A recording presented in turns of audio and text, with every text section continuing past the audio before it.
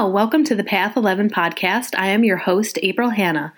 I am also the co-founder of Path 11 Productions, and aside from podcasting, we also make great films and documentaries, which can be found at path11productions.com. We have a special promo code just for our podcast listeners. The promo code is Path11Podcast, and if you go to our website, path11productions.com, and visit our shop page, put that promo code in, and you will receive 50% off of our Evolution DVD, which is the third film in our Path Trilogy series. If you would like to become a sponsor of the Path 11 podcast, please email me at info@path11productions.com. And now for this week's show.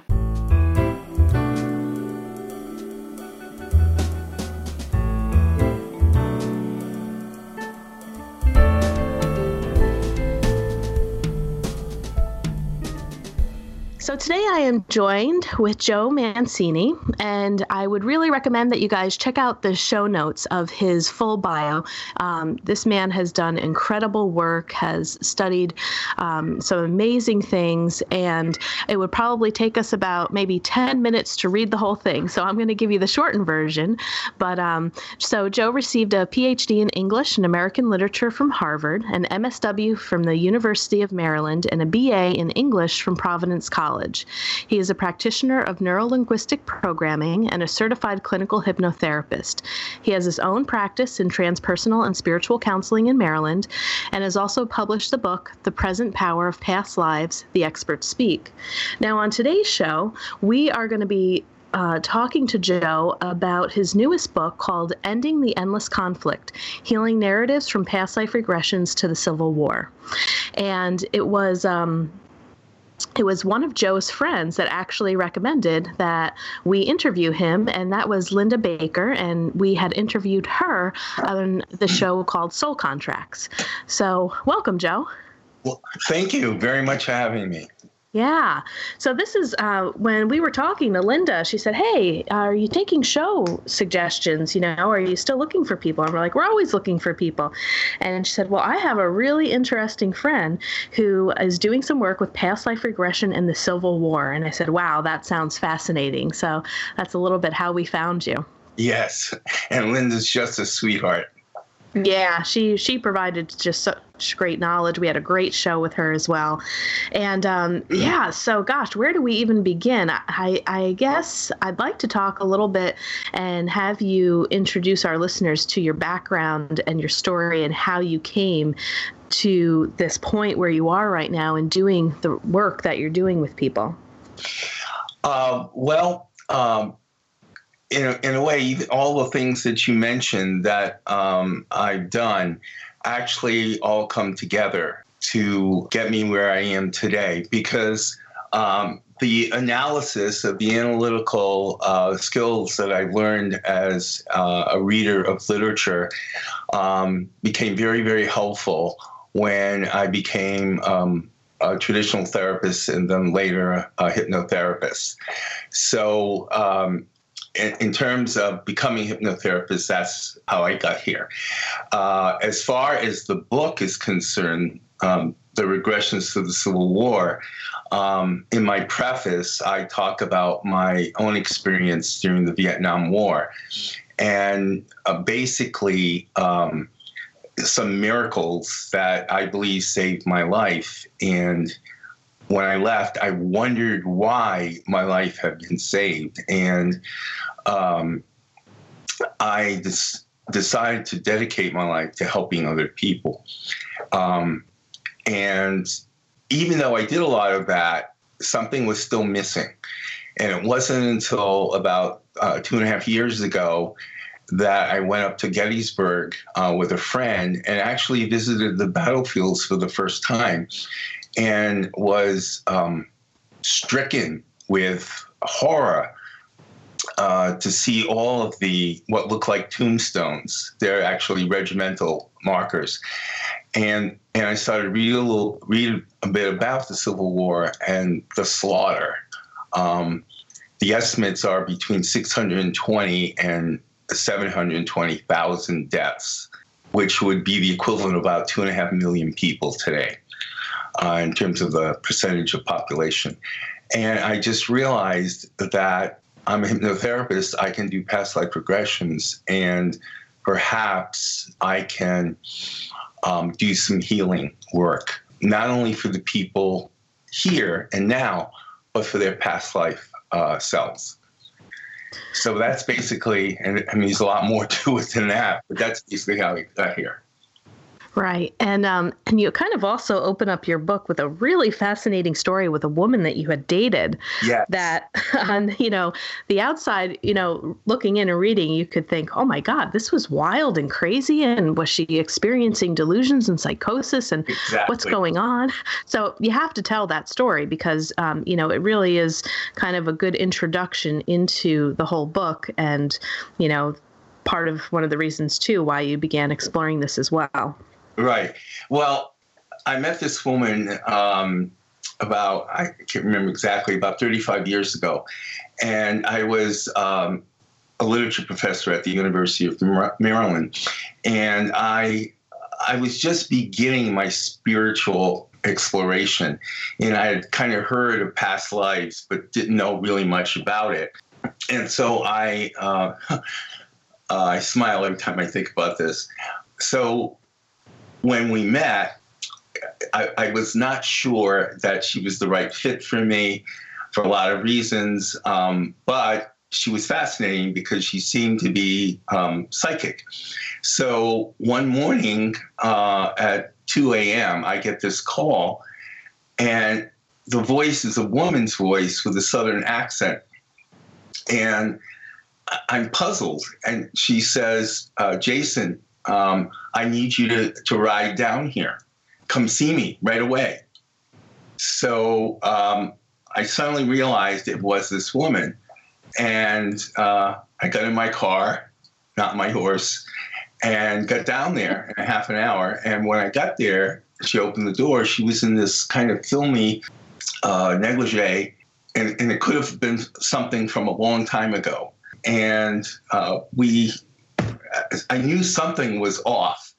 And today I would say she was in a trance. And we went to the bedroom, made love, and then she was talking to me, calling me Jason. And I was trying to figure out what this was about. And finally I figured out that this was Civil War talk. And that suddenly we were in two worlds at once. The next morning, she acted as though nothing had happened.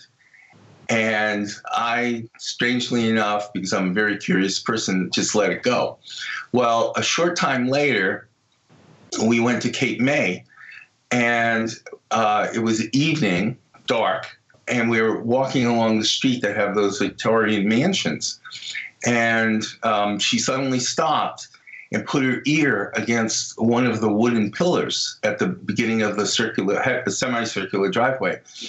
And I asked her what she was doing, and she said, she shushed me, said, be quiet. I'm hearing horses snorting. I'm hearing wagons creaking. I'm hearing people. And suddenly I realized we're back in the Civil War. And again, I'm not sure, as you suggested earlier, whether she was having delusions or whatever. But she wanted to go on the grounds, and I pulled her away. And we went back to the hotel where, again, she was calling me Jason, and I realized that she liked Jason more than she liked me. So I ended that relationship. But a year and a half ago, and I lost all contact with her.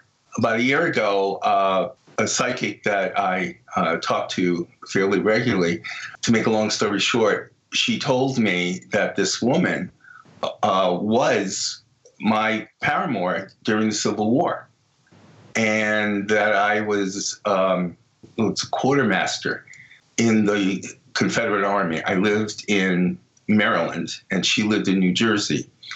And we had a very kind of fractious relationship, made worse by the war. I did survive the war. I came back. We got married, and it was very tumultuous. So that was very striking. That I found out about a Civil War connection long, long before I became a therapist or even a hypnotherapist, and before I really knew much about past lives. Right. So I'm sure you were, throughout the years, you've probably been piecing parts of that experience together. And Yes. Yes. Getting a little more clarity. Yeah. Right. And she wasn't crazy. I mean, in retrospect, I know she wasn't crazy. She just was kind of undisciplined in the way she could access alternate reality. Yeah, that's a good way to describe it. And, with you saying the number that you had mentioned earlier about how many people had perished and died in the Civil War, I'm sure that you find that there are many people that have in this lifetime or feel very much of a connection to this period in time. Yes, especially where I'm living now. I'm in Frederick, Maryland. Gettysburg is about 32 miles away. In Antietam, where the bloodiest one-day battle ever in American history occurred, that's only about 30 miles away. And there was a battle about 5 miles from my house in Frederick. And so this is there's a lot of ghosts here. Yeah. Literally. Well, and I'd like to take our listeners on a little bit more of a crazy journey with this conversation and to talk a little bit about how, there is that possibility that the past and parallel lives and future lives are all happening at the same time, and wrapping our minds around that. And you also referenced to Jane Roberts in the book Seth Speaks. Yes. And many people I know are familiar with that, but I'd like to kind of start there and talk a little bit about the multi-dimensional nature of the psyche according to Seth. And then you broke it down so well in your book about describing the different ways in which the soul is existing. Yes. Well, let me address first what you mentioned about all of these, what I call alternate selves of the soul, all exist at once. Beyond this time-space reality, and even modern physics agrees with this, there is what is called the spacious present. There's no time. So everything and everyone who has ever existed are all existing now in that spacious present. And only when we start thinking about those selves in the time-space continuum do we put some in the present, some in the future, and some in the past. And what's important about this notion that these are all simultaneously living cells is that despite let me put it a different way. When we do a past life regression, it always ends with the death of the past life self. And so it would seem that life has ended. It's set in stone. But in reality, that life only seems set in stone because we're thinking about it in terms of the time-space continuum. In effect, none of these lives are finished. A certain ending to a particular past life helps us understand some relevance between that past life and the present lifetime. But we can change these past lives. We can change the endings of them because they're not finished. And in my book, in one of the stories, the one with Jude, who's the present day self, and James Matthews, who's the past life self. I have Jude come back after the past life regression and go back into that life and offer James Matthews a different way to end his life, which had been quite tragic. And I deliberately did that so that my readers could see how even a past life could change. Depending on the choice of the past life self. Nobody can force anybody to do anything. It's all based on choice.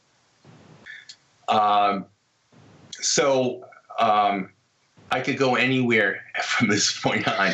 Yeah, yeah. The other thing that I really found fascinating too, when you're talking about going back and either changing how you died in a past life, is that when a new past is chosen, all the people involved with that individual are also telepathically informed and have the choice to be or not be in the individual's new past. That's right, and the thing that we don't understand, I'm talking here about conscious choice, but we're making these changes all the time on the subconscious level, but we don't know that we're doing that, okay?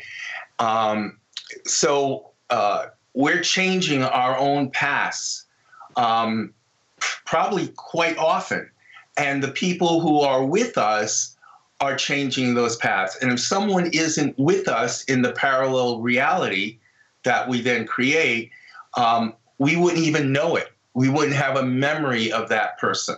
And yet, again, nothing is ever lost. No one is ever lost. We have access through trance, through the dream state. We have access to all of our parallel lives, all of our alternate selves. Nothing is ever lost. We confuse something being lost with not being in consciousness, okay? Just because we're not conscious of something doesn't mean that something is gone and lost. And I want to say that to reassure people that we've not lost anything. And we can reconnect and I think merge again with a parallel life that we left. The multidimensionality of the soul is beyond comprehension. And we really can't wrap our minds around how multiple we are. And let me just say, one of the reasons why this is very important to know. One of the main problems I talk about in the book, that is the root of conflict and war, is our stereotyping of ourselves and others. And one of the ways we stereotype ourselves and others is to reduce our sense of our own complexity and the complexity of others. We see ourselves as sort of like having one voice. And the truth of the matter is we have many, many, many voices, not only from parts of ourselves, what we call subpersonalities, which most psychologies are familiar with, but also the voices of our alternate selves, our past life selves, our counterpart selves, our future selves, and all of that. And if we have access and choose to have access to those alternate selves, then we have many more perspectives, and we see how much more complex a response we can give to the world. And so to me, that's the main reason why it's really important to know how multidimensional we are. We have many resources within us, not just one or two. I hope that makes sense. It does. It's so much to digest, though. When I was reading all of this, of course, I was like, okay, let me go into my parallel self. When you talk about the parallel or the probable selves, that those are usually, they're very much like our present selves, but it's all the different paths that we didn't take in this lifetime that are still playing out. And then I was thinking about, so I wonder if I did take that path, what would that look like? And then I started to go into the energy of that. I was like, oh my gosh, this is crazy. And then if you saw my notes, when I got to counterpart selves, in big letters, I have "say what?" Yeah. This blew me away. So I'd like to talk a little bit about that as well, because it reminded me when people say, oh, I've seen your doppelganger, or, maybe that there's somebody that seems a lot like you, but you also talked about how we can kind of be different ages in different places of the world. Okay. And whoa, mind blowing. Okay. I'm glad you mentioned this, because I also have a couple of examples I can give you with this. This is a notion that was promulgated by Jane Roberts Seth. And the idea is that the soul, when it wants to know something from many points of view all at once, it incarnates 4 to 5 personalities around the same time period. They may be of different ages, but their lives in terms of time, overlap. Okay, so you may have a 10-year-old in one country is obese, and let's say it's a male, and there may be a female in China who is almost anorexic, and she's let's say she's 15 or something like that. And then there may be a researcher, a female in England, who's trying to come up with a weight reduction pill, and she's in her 50s. So you can see what I'm saying. All of these personalities are basically working on the same issue, but from different points of view. And each one of these personalities has access to all the other counterpart cells during the dream state and also in trance. I developed a protocol to be able to access them. And they can get information from each other. They share information. Again, a lot of this is done on the subconscious level. You may never meet your counterpart cells. On the other hand, you may be married to one of your counterpart cells. And I think that wartime is an especially important time for many souls because of the stresses and strains and the challenges are very multiple during a wartime. So I think the counterpart self phenomenon would be really prevalent during war. Now, this also accounts for another phenomenon that I think is very important.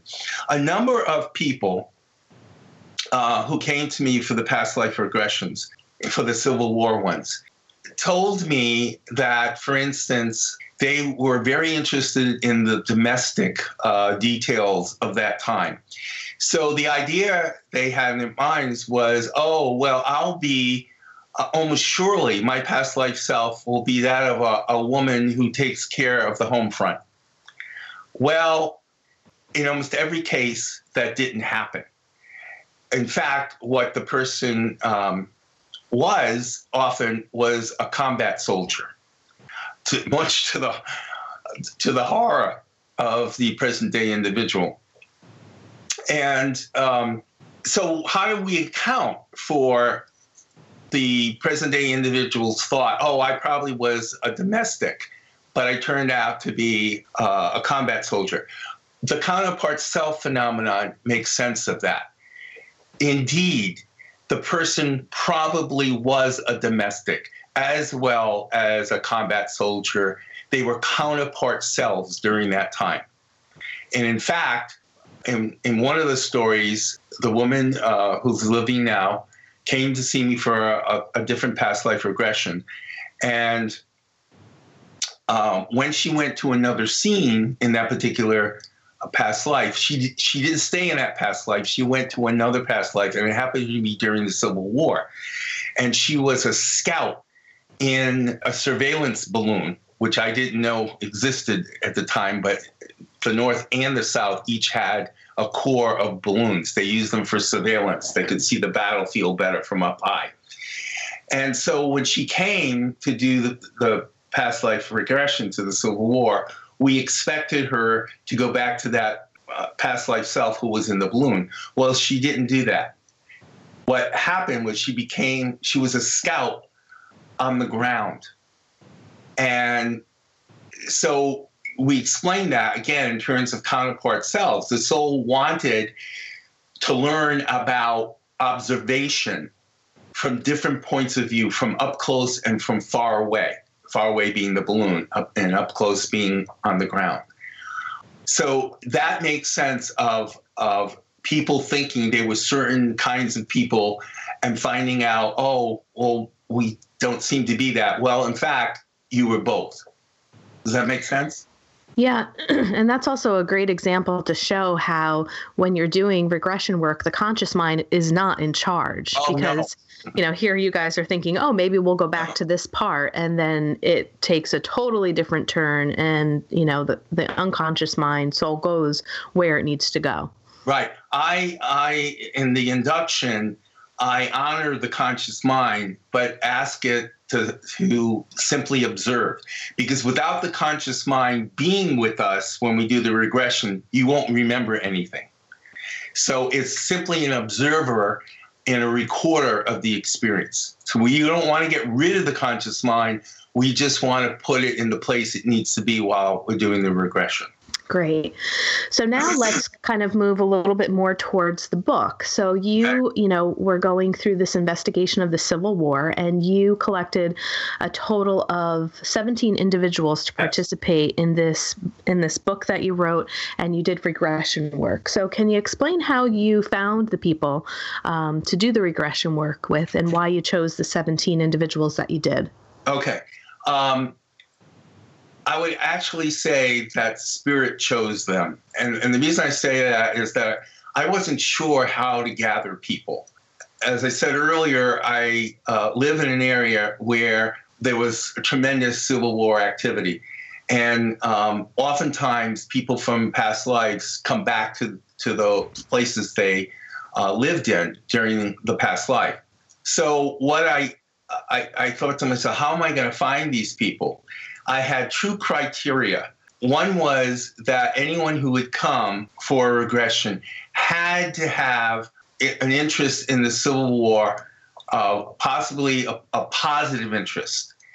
This other criteria was just the opposite, that if you actively, was distressed by or hated the war, you were also a candidate for it. So that was the quote-unquote test that the prospective client had to pass in order for me to even consider doing the regression, because we couldn't know otherwise. It was a good guess if they were really interested, deeply interested, or deeply repulsed. And many of the stories in the book, these people don't know each other. When I tell the story of their present-day selves, you'll see there are a lot of similarities in the way they were often repulsed by even walking on the battlefields. So I first of all queried my contact list of former clients. I sent out flyers to my other list with people who had come and been on the email list and wanted to be on the email list. I asked word of mouth to be, people tell their friends, etc. And surely as I didn't imagine was going to happen, they came. And they didn't all come at once, which was a good thing, because it takes, one of these sessions would take 4 to 5 hours. Wow. That doesn't mean the longest anyone was in trance was 2.5 hours.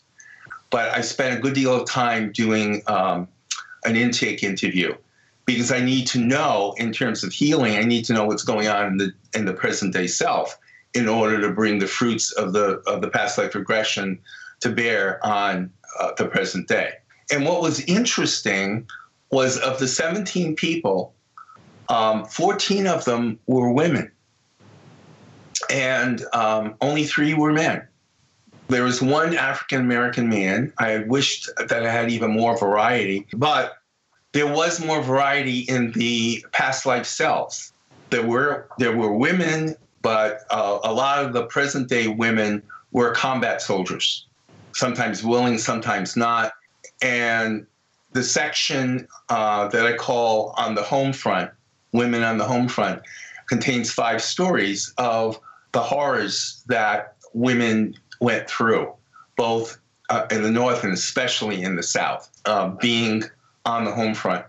And that's especially true because later in the war, the Northern General Sherman and another Northern General Sheridan practiced what's called hard war, which is devastating war. They go after the civilian lands and they decimate them to deny the Southern soldiers of sustenance. And it wreaked havoc for about 100 years in the South. So this hard war doctrine was very, very hard on the women who were there.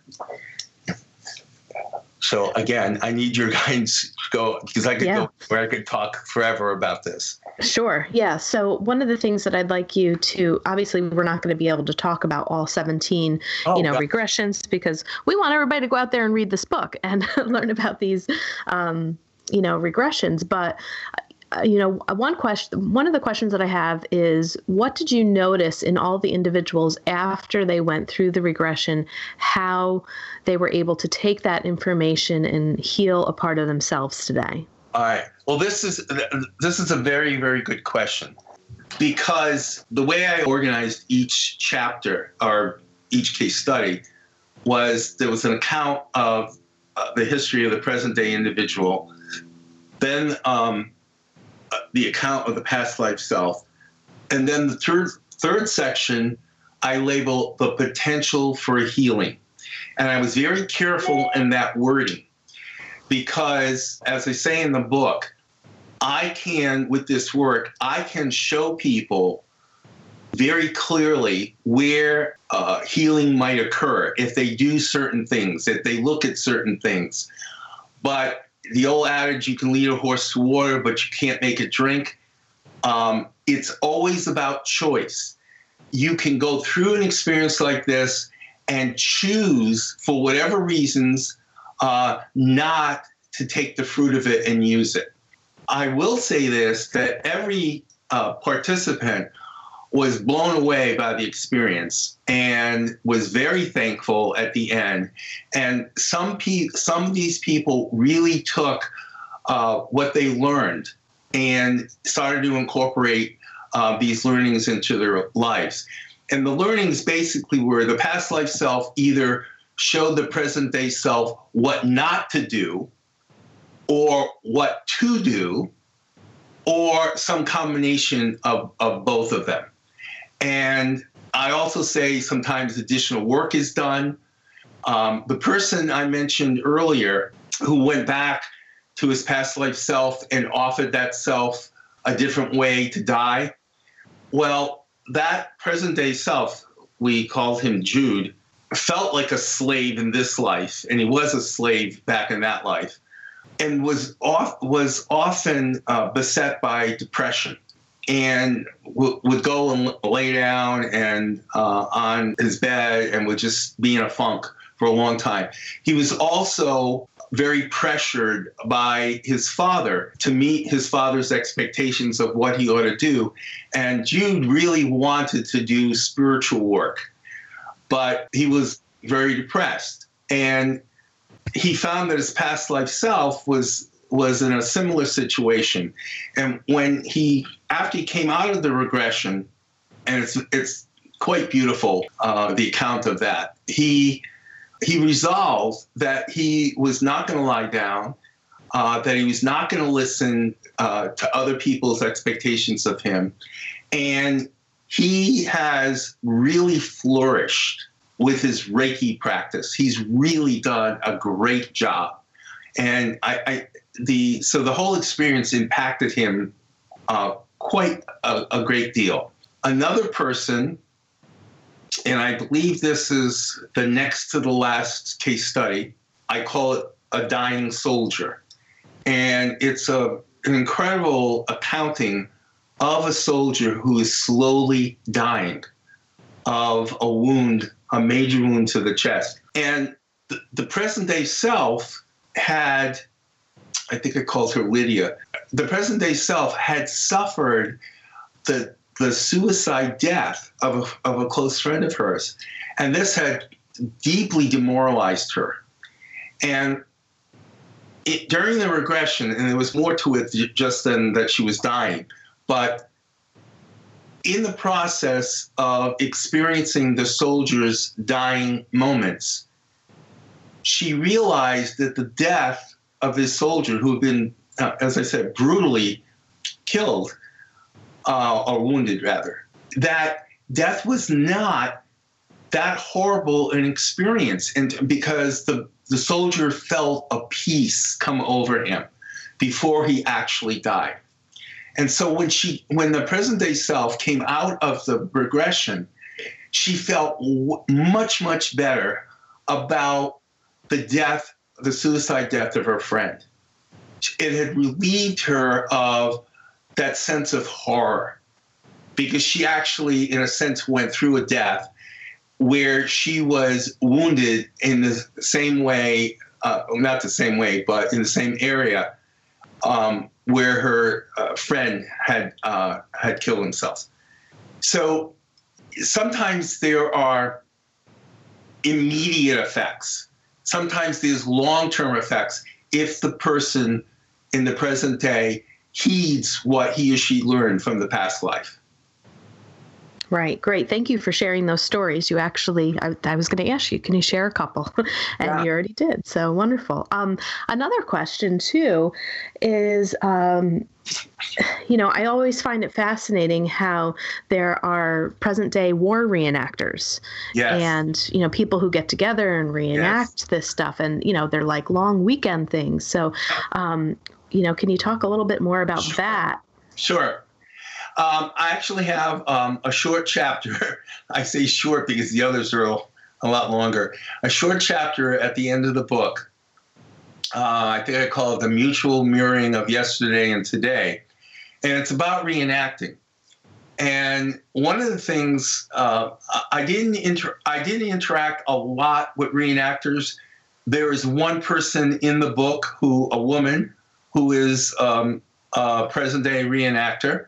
And I tried to engage some others that I met. I went to a couple of reenactments, tried to engage them. And, of course, my sample was very, very small. But I kind of generalized that a lot of reenactors are not all that interested in something like past life regression, though you would think they would be. And especially since when they're reenacting a battle, a couple of them told me, and I also read about this, they would have what was termed a wargasm, meaning they would have an experience where they didn't know what century they were in. In effect, they were having a regression. Mm. And I make the point in the book that past life regression is a very intense reenactment experience, much more personal, and I think ultimately much more powerful. And I think a lot of the reenactors are people who lived during the Civil War and are repeating, almost like with a repetition compulsion, what they went through. But they never come to resolution. Now, I want to be careful, especially if any reenactors happen to hear this. I have great admiration for the living history that they present. We need that living history. We don't want to forget what happened. We need to see people reenacting. And yet, I think there's a dimension of this that is like what Freud called a repetition compulsion, where you keep repeating and repeating, but you get no resolution. And that's not what happens in past life regression. So I didn't get very involved at all with reenacting, but because it didn't go where I was wanting to go with this. And again, I want to repeat, I find the presence of reenacting a very, very vital thing for our sense of history, and for ourselves as adults, but also for our children. So I don't want to cast aspersions on it. I'm just saying in terms of the contrast between that kind of reenacting and the reenacting that happens in past life regression, there's a significant difference.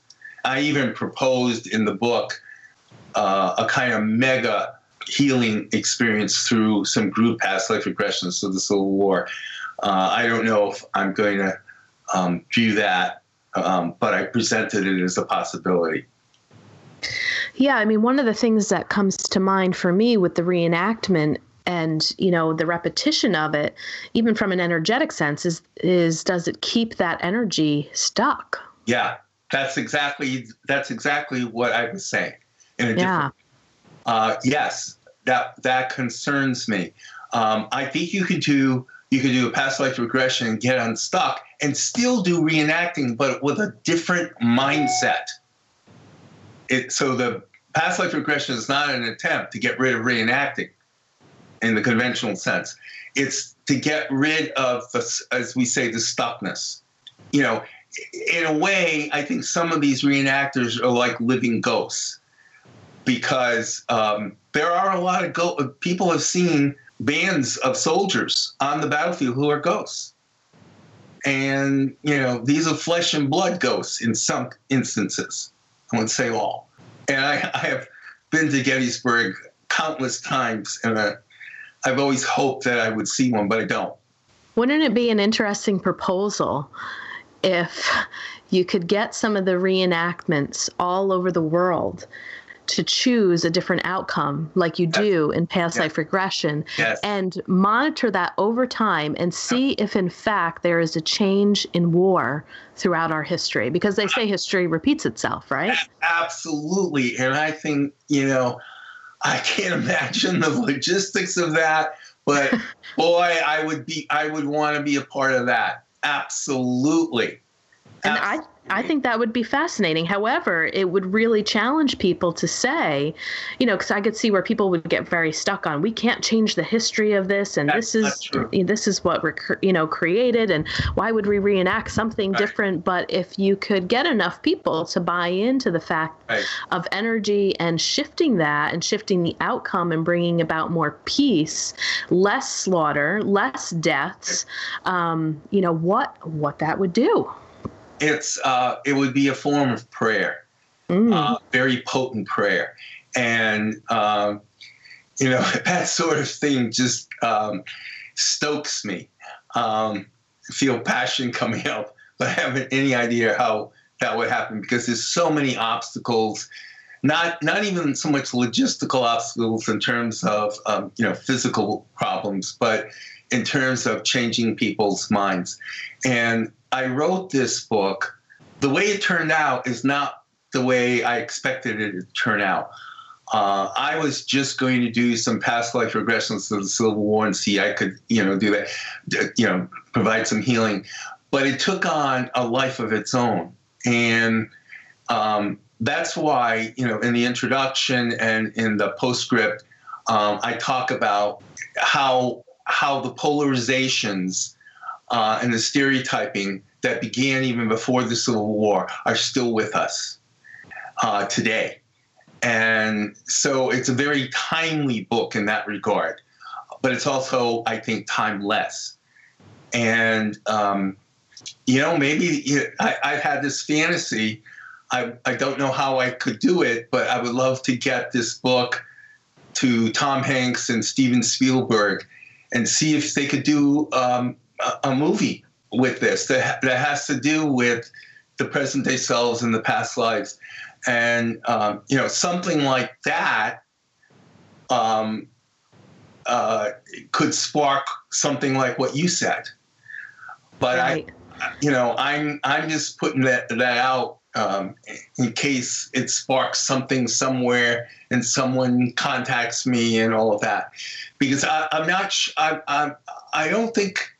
I believe that the work that this book started is over.